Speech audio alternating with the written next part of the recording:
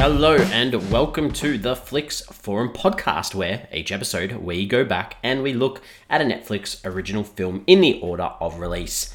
This episode we have Netflix 222nd film from 2020.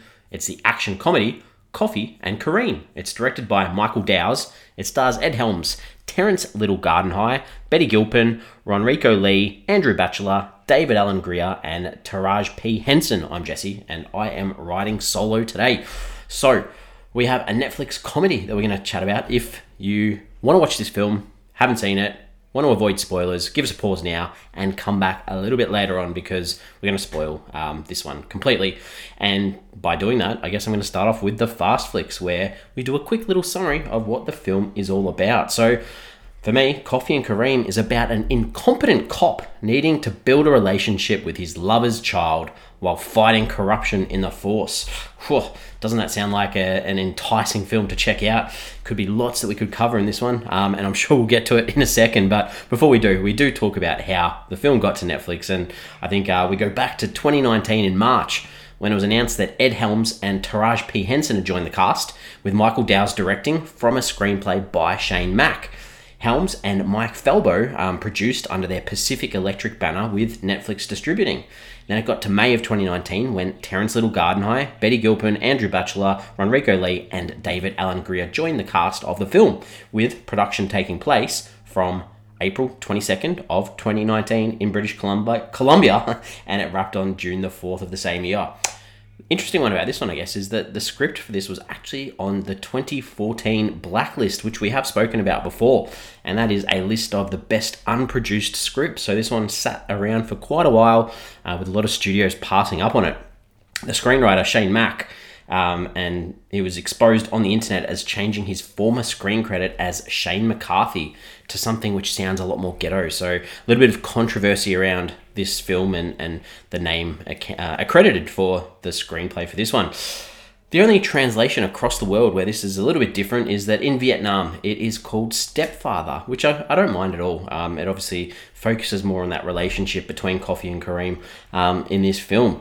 As I mentioned before, this was filmed in Vancouver in Canada. It was nominated for some awards, so it actually won Best Stunt Coordination in a Motion Picture at the Leo Awards, and was also nominated for Best Stunt Performance at the UBCP ACTRA Awards in Vancouver.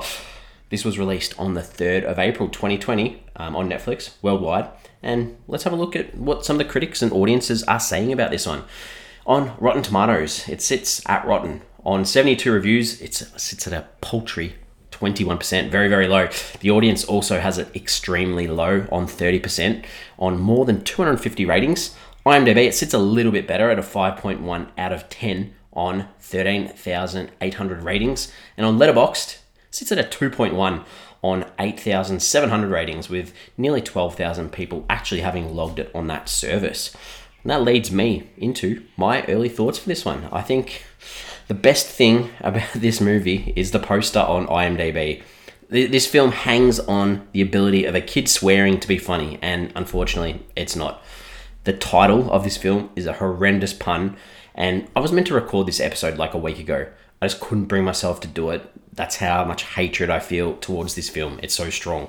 So this might be a little bit of a smacking from me for this film. We'll talk about some characters in this one, and we start off with James Coffey, who's this white, incompetent cop, and the incompetencies are meant to be funny. Not really. I think, he's ready to move on with his life. He wants to settle down with Nessa, who has this child called Kareem, and he's got to overcome this issue of Kareem, who isn't a fan of him because he wants to protect his mum, and also because James is a white cop, and that irregularity is meant to be funny, I guess, and it just doesn't land in this film. So I mentioned Nessa, who's the love interest for James, the mother of Kareem, a really strong single mum who does the right thing by her kid. And Kareem, this wisecracking kid who's sort of struggling with this idea of his mum finding new love. He's a wannabe rapper who we get to see, I think, rap once in the film maybe. School's not for him. We get it. So it's these situations that they put Kareem and Coffee into to try and build this relationship between the two so they can move forward both to share that interest that they have of Nessa, partner and mum. And The one person who gets in the way of this, I guess, is Detective Watts, who's a colleague of Coffee. She's a bit of a smart-ass cop who always has the one-up on James. She does what she wants. She gets what she wants. And, it's... I don't really want to spoil it too much early. I've said I'm going to spoil it, but, she works with some gangsters as well. Orlando sort of being the main gangster in this film who doesn't know how to express his feelings properly. And that's where we're at. That's about the depth I could get from these characters. The director, Michael Dowes, who I mentioned before, directed some real recognisable stuff. Did Take Me Home Tonight, which was that comedy with Topher Grace from a while ago. Also that comedy Goon, the ice hockey one with Stifler from American Pie. I can't remember the actor's name. Did Stuber, recent one about Uber drivers, and also 8-Bit Christmas. So works a bit in the comedy genre. So you think that the comedy should work in this. Unfortunately, as I've said, it doesn't. That's why I'm going to talk about some scenes. Lead me into some scenes. There are a couple of things that I thought were funny. So I've got a couple of scenes. I think there's a scene where Kareem tases his mum. That was funny. But realistically, the impact of this taser lasts on his mum for so long that it was unrealistic. So the actual tasing was funny. The follow-on, not so much. There's a scene where James is sort of having one of his back and forth arguments with Detective Watts, and he says Watts looks like an old Taylor Swift on meth. I laughed out loud at that. That Taylor Swift lookalike, you could see the resemblance. So that joke actually worked. And finally, this is almost in that same scene. There's a grenade thrown where a guy's head gets blown off. That sort of shocked me, and I had a laugh at that too. So that was good. But now I'm going to talk about stuff that didn't necessarily work for me. So I could be here all day. If I listed all the poor jokes that don't land, I could just go on forever and ever. I'm just going to try and mention a few things without repeating some of the derogatory and ridiculous stuff they say. I think James and Watts' banter, which I've already touched on, to start with, it's just not funny.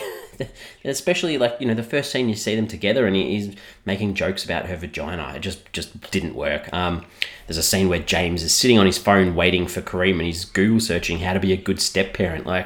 We get that as an audience that relationship isn't working. I don't need to see that he's reading up on it as well. I hate, and I've said this before, I really hate text on screen. When people are text messaging and, on their cell phones, it comes up on the screen. There's a scene Kareem's doing this with his friend Dom. Didn't like it. All the commentary from Kareem about James being a cop and cops being poor towards blacks, like lines about, Battens tasting like the ass of an innocent man, most cops are good people, spoken like a true good white person. These are really important messages and they're really things that are touched on well in a lot of films, but it just didn't land with any of the things that they were saying in this one, unfortunately. Kareem making jokes about James molesting him, grooming him to loosen his rear end, things like that just weren't funny. I'm lost for words really, because I think the worst part of this film is Kareem telling James to be aggressive and gay to get what he wants. It was really gross, especially when James tries it. It was so cringeworthy, it just was not funny. It did not land. I'm not sure how anyone thought that was a good idea. There's also a few fat references to Kareem being a big kid. I mean, it's a kid. Please, we don't need to see this in films in this day and age. And also, James takes his kid Kareem to a strip club, and he talks about gross sexual stuff. It just doesn't work for me. I mean, I don't know. I just probably wasn't into this film. Finally, James and Watts, they have this final mouth off where they're yelling at each other. Kareem makes a poor joke about abortion, and then James is referred to as a guy who jerks off to Glenn Close. Glenn Close deserves better than that. She's an amazing actress and you don't need to put her name down in a film like this. So the themes and ideas from this one, what were they trying to say? I mean, there's a lot in here on masculinity and the insecurity of masculinity, trying to be tough, but, covering it up with lies and not being your true self and leading to failure sometimes as well.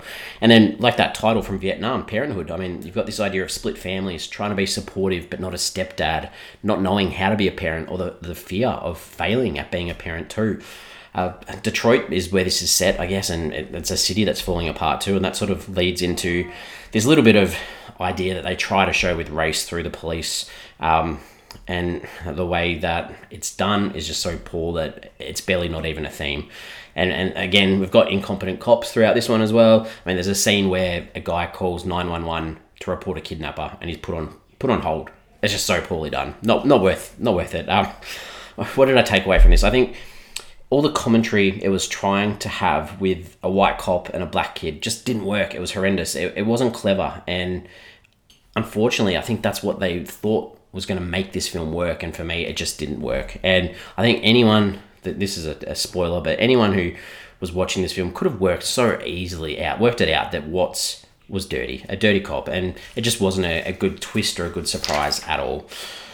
IMDb. We have a segment where we jump on IMDb to see if there is anyone that we checked out. And there's this, like I mentioned before, there's a scene where they're at a strip club and there's a stripper who references studying to be a vet and also liking CIS New York.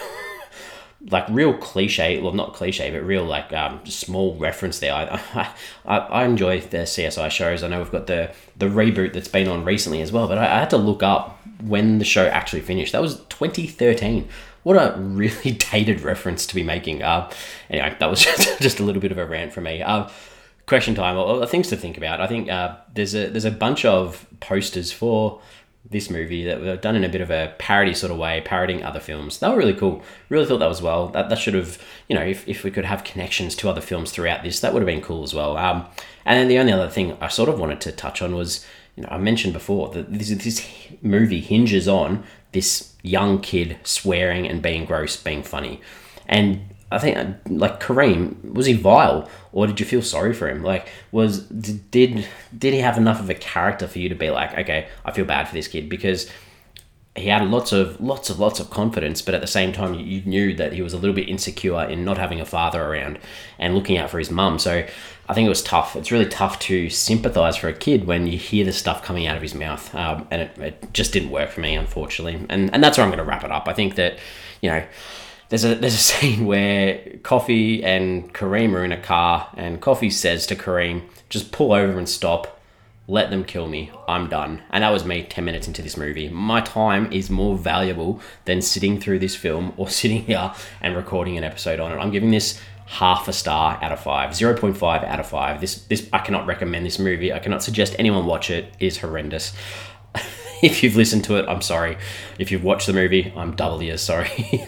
We're on socials. We've got Twitter, Facebook, and Instagram. Question based on my dislike for this film. Is Ed Helms' career dead after this? What else is he going to do after this? I mean, The Hangover, really funny, worked really well.